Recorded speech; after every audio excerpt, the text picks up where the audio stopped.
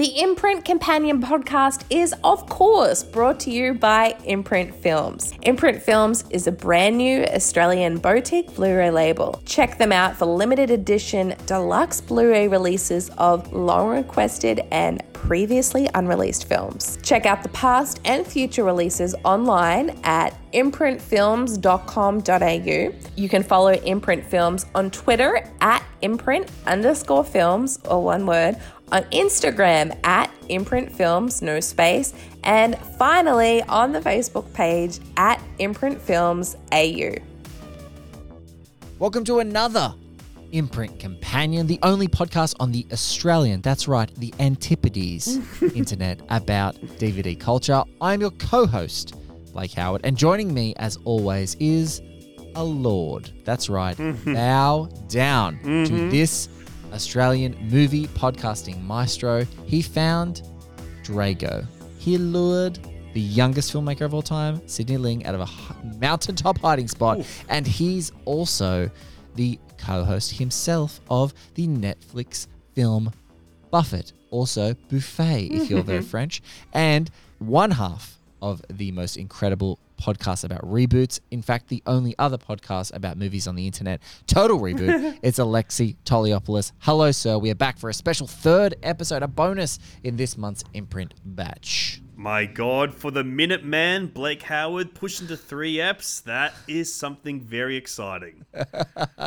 And we are here for our third app for a very special unveiling, a roll of the dice, if you will, as was teased at the end of the last episode. Spine 49, that rhymes, 1974's The Gambler. You got a class? No, going hunting. What? Cash. What is it this time? Cockfights? Bingo. Did you lose a lot? 1,000? 2,000? 44,000. You did not. $44,000? How are you gonna get it? I'll get it. Starring James Caan, written by James Toback, his screenwriting debut, loosely adapted from a Dostoevsky story about a well-respected professor of literature at New York University who uses writing as a springboard for examining moral and philosophical issues.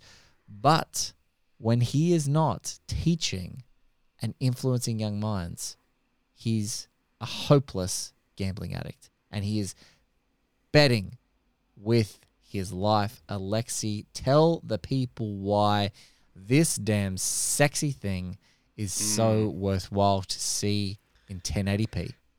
Let me tell you, Blake, since this was announced as an entry into the Imprint canon of boutique Blu-ray films, I have been so excited to finally talk to you about this movie, because you and I have both grown up worshipping, bowing down to the altar that is the behemoth of cinema, one of the true icons of film, especially in this period of time, which is that new Hollywood era, Mr. James Caan. He is one of my idols. He is one of the icons of my life.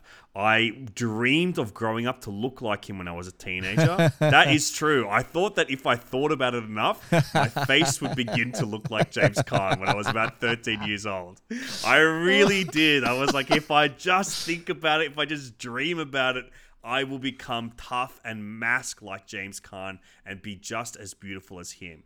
And my God. This is one that I had not seen in a really long time. Probably since like I was in high school and really fell in love with James Caan as like one of my true heroes when it came to like, you know, men in film.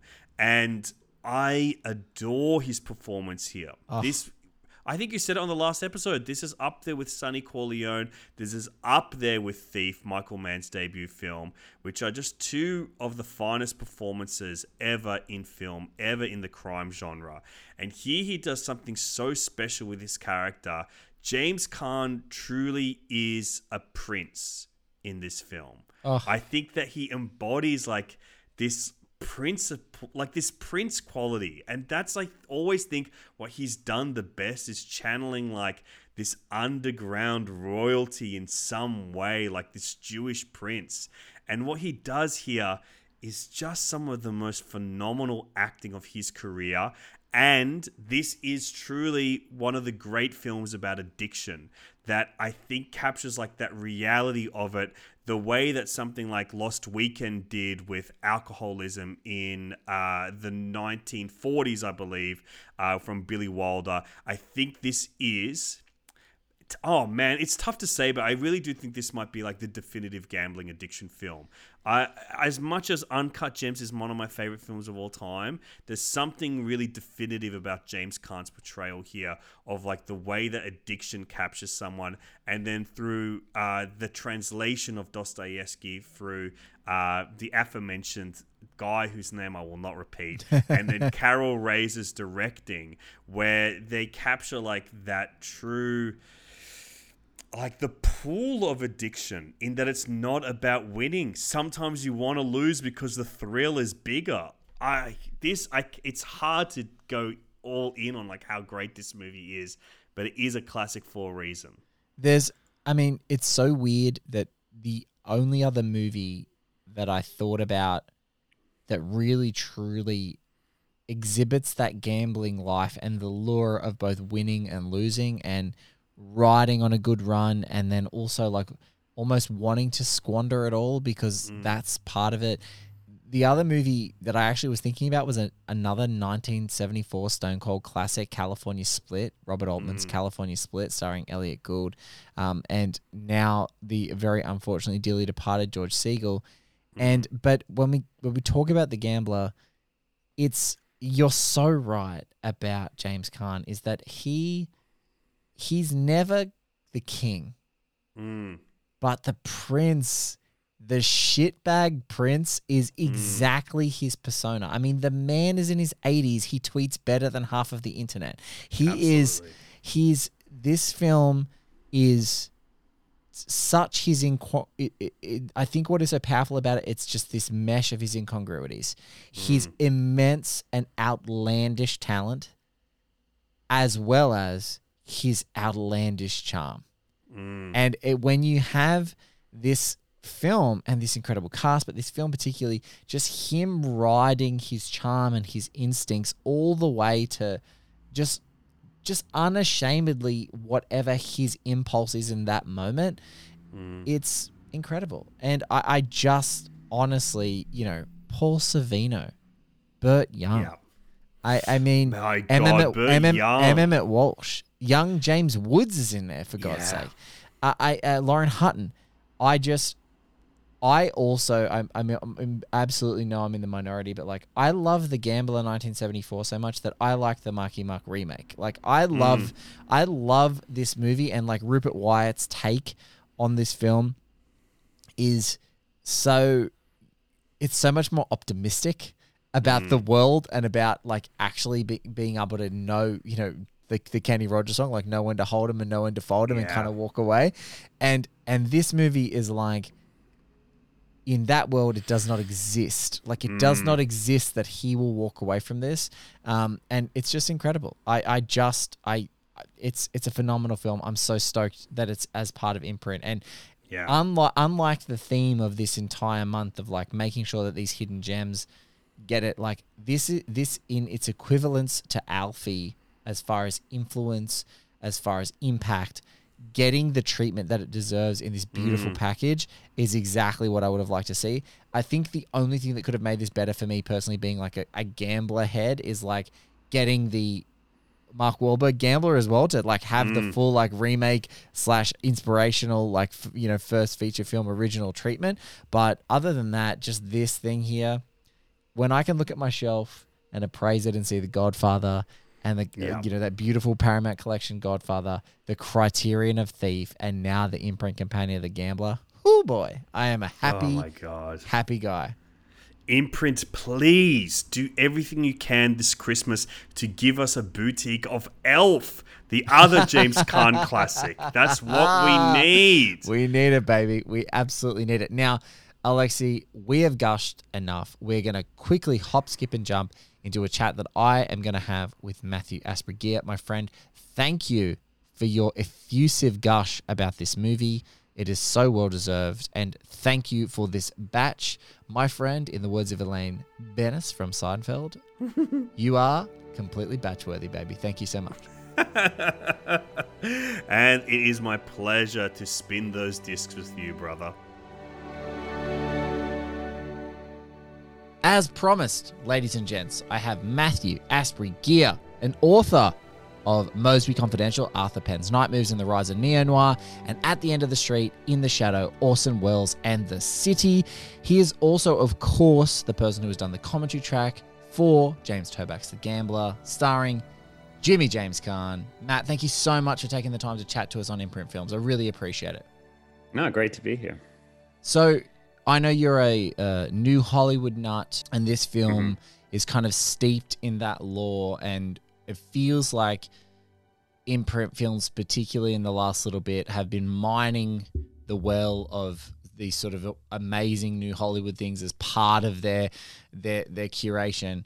Tell me what attracted to you, or what continues to attract you, firstly, to New Hollywood, and then let's dive into your obsession with movies like The Gambler. Well, New Hollywood, I guess it's a period in which there was just a lot of opportunity for directors to pursue, I guess, kind of really complicated subject matter, and it was kind of like a brief period where Hollywood seemed to mature in terms of its subject matter and its approach to things. So I guess that's why, looking back on that period, the sort of late 60s through the 70s, there is this really rich body of films. And so it's also the time when many directors emerged, really important directors like Scorsese and Coppola and so on. And Carol Rice, the director of The Gambler, was a Czech-born English director, and he'd made his mark in England in the 60s. So it was also a time where people were coming from different parts of the world to Hollywood to make movies. So yeah, I guess it's just this rich time where studios didn't seem to know what audiences wanted, and there was enough leeway for filmmakers to try new things. And yeah, it worked. It works so bad that people have been aping these movies or trying to recapture the secret sauce of New Hollywood for years. And I feel like, personally for me, and I feel like you with the subject matter that you're so familiar with in your academia and your writings, I just can't get enough of New Hollywood, because it feels like America's self-reflexive moment about like who they are and what it is, and it's the existential crisis that the French New Wave had already had, but it took Vietnam to happen in the States for them to have it. And I feel like it continues to reverberate, like whether it's stylistically or thematically throughout the years. But I mean, people might not be able to immediately sort of pick it out, but you're an Aussie. You're an Aussie that is living in now in England. No, I'm in Scotland. Oh, There's Scotland. A big difference. Sorry. An Aussie living Never say that to a Scotsman. Sorry. I'll let you get away with that. But that's right. I live in Glasgow at the moment. No. You're living in Glasgow, the lovely former like steel town that it was. Can I ask, where in your life did you start like being able to dive into New Hollywood? Because in Oz, if knowing that you grew up in Oz and went to university here and things like that, was university your gateway to these films as a starting point? Because that was certainly a gateway for me and many people I know, because like university libraries were such a rich resource of VHS tapes and DVDs and things like that maybe weren't in your local video store.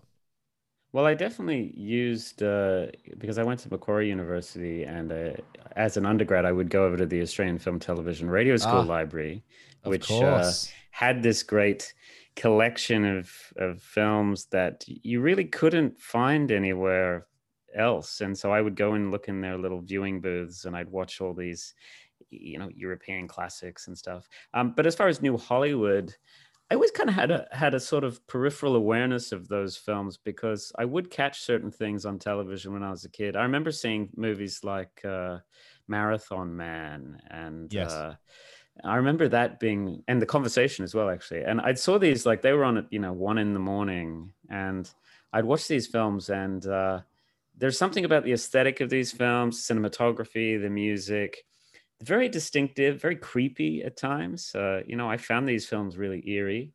And so I guess that kind of stuck in the back of my mind, that, okay, that period's really interesting. But when I did go to university, yeah, I really did get exposed to a lot of other filmmakers, a lot of other films. And yeah, in fact, even now I'm still finding, kind of forgotten early 70s films that I suddenly oh wow, this is really interesting. And so it's a huge body of films to dive into. So I guess, yeah, I grew up, where the awareness of 70s films was, Star Wars. So Yes. but Star Wars is really the dividing point where a very different type of movie emerged, and the stuff that sort of was pre-Star Wars now is what really fascinates me. Yeah, look, I couldn't agree more. And it's there's a great podcast, friends of One Heat Minute Productions, Drew McWeeny and Scott Weinberg. They did the 80s All Over podcast. And I remember talking to them about like some of my favorite episodes of those weird night, like exactly 1980, because there's still so much 70s energy, and like 80 to 81 feels like the 80s itself don't even know what they are yet. There's an identity crisis. And it's the same sort of evolution that happens in the late 70s. You start to see these appearing like these prototypical, what people would describe as like 80s movie tentpole blockbusters, and re-educating the American public on what was possible in that realm. Whereas you've still also got these lovely, weird, you have Star Wars and Empire Strikes Back and Indiana Joneses, and you also have Apocalypse Now. And you have Cutter's Way and films like that, which Cutter's Way. It's like the 70s is still kind of going on. And I mean, yeah, these filmmakers who we think of as new Hollywood directors, they didn't stop making films immediately. No. I mean, obviously George Lucas and Spielberg are new Hollywood directors too, but those Friedkin was still making movies, and even Coppola was still making films. So it took a long time, I guess, for the generation who had defined 70s film to kind of drift away from it. And there's lots of great 80s, 70s films as well. So now let's talk about The Gambler. You've just recently done the commentary track for Imprint.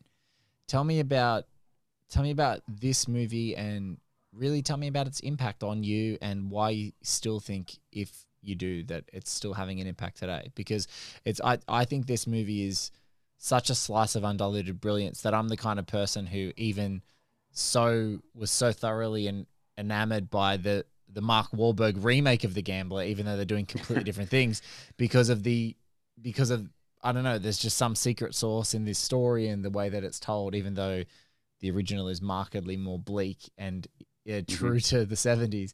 But tell me about how it impacted you, and how excited you were to kind of be a part of this first time on Blu-ray for The Gambler. Yeah, I mean, it's a film I've always loved. I saw it, I guess, a long time ago, and but then coming back to relook at it to prepare for the commentary, I also realize how well it fits into the 70s, into that very specific moment. Yes. I mean, like so many films of this period, it's a movie about failure. And maybe that's another thing that's so specific about the 70s, is all these films about people failing. And you don't really see that in other periods in Hollywood too much, certainly not today. And this is a film about a very, I guess, severe kind of failure, although the way it's presented is pretty provocative, because I think this is a very existential film. The more I looked at it, the more I sort of realized that the screenwriter, Toback, was basically, I think, trying to sort of dramatize some of the ideas of Norman Mailer about how people really are only alive in an existential way if they're kind of close to oblivion, kind of flirting with the abyss. And that's the only thing that makes us feel alive in the modern world. I don't necessarily agree with that philosophy, but that's, I think, what Mailer makes it so sexy, though. Yeah, he does. He makes it so sexy. Yeah, I mean, that's a huge discussion. It's very much a philosophical idea of its time. But what I think makes this film really work is because the director, Karl Reiss, brings a sort of slight objectivity to it. I mean, I think he isn't totally willing to embrace the main character played by James Caan as some paragon of, this is the existential hero. I think he brings a bit more objectivity to it, which is, I think, the reason why so many of James Toback's other screenplays that he directed don't really work for me as well. But yeah, so I think it's just this mixture of collaborators that, you know, they're all kind of at the top of their game. And I think it's so impressive how Carl Rice just fits into the 70s aesthetic, since he was coming from a different film culture. He's coming from British film culture, and he just dived straight into it. He also made another great film in the 70s in Hollywood called Who'll Stop the Rain, based on Dog Soldiers by Robert Stone. So I think those two, they're great. They're a great kind of double feature, actually, because Rice just jumped straight into what was going on in the United States at this time, and very perceptively. It's so funny that in this particular imprint wave that we're talking about, it's bookended by The Gambler, so this seminal 1974 movie, and 1974 almost one of maybe the best movie years ever. I'd say 73, but yeah, sure. It's like it's really splitting hairs in that middle corridor of the 70s, right? It's like so hard. There are so many wonderful films, but you know, it's really interesting that Britain had already gone through this sort of existential quandary moment itself cinematically with something like Alfie, and was sort of kind of almost antagonistically like self-reflexive, like, hey, have a look at how much fun I'm having. Have a look at how much I'm basically lying to you that this is all going to be okay. And you're just sort of watching a person self-destruct in front of you. But obviously with the greatest level of charm, like Michael Caine, of course, you know, sort of like, and that's, I think, maybe some of the quality you're talking about with Carl Rice, bringing that objectivity lens to The Gambler, which is like it is sexy and you're enamored by it and the script and the way that it's written, but it's just, I love how you described it as this like little sort of distance, that just that calculated distance from the subject matter that just makes you pause and go, is this really the best idea? Is this really romantic? Yeah.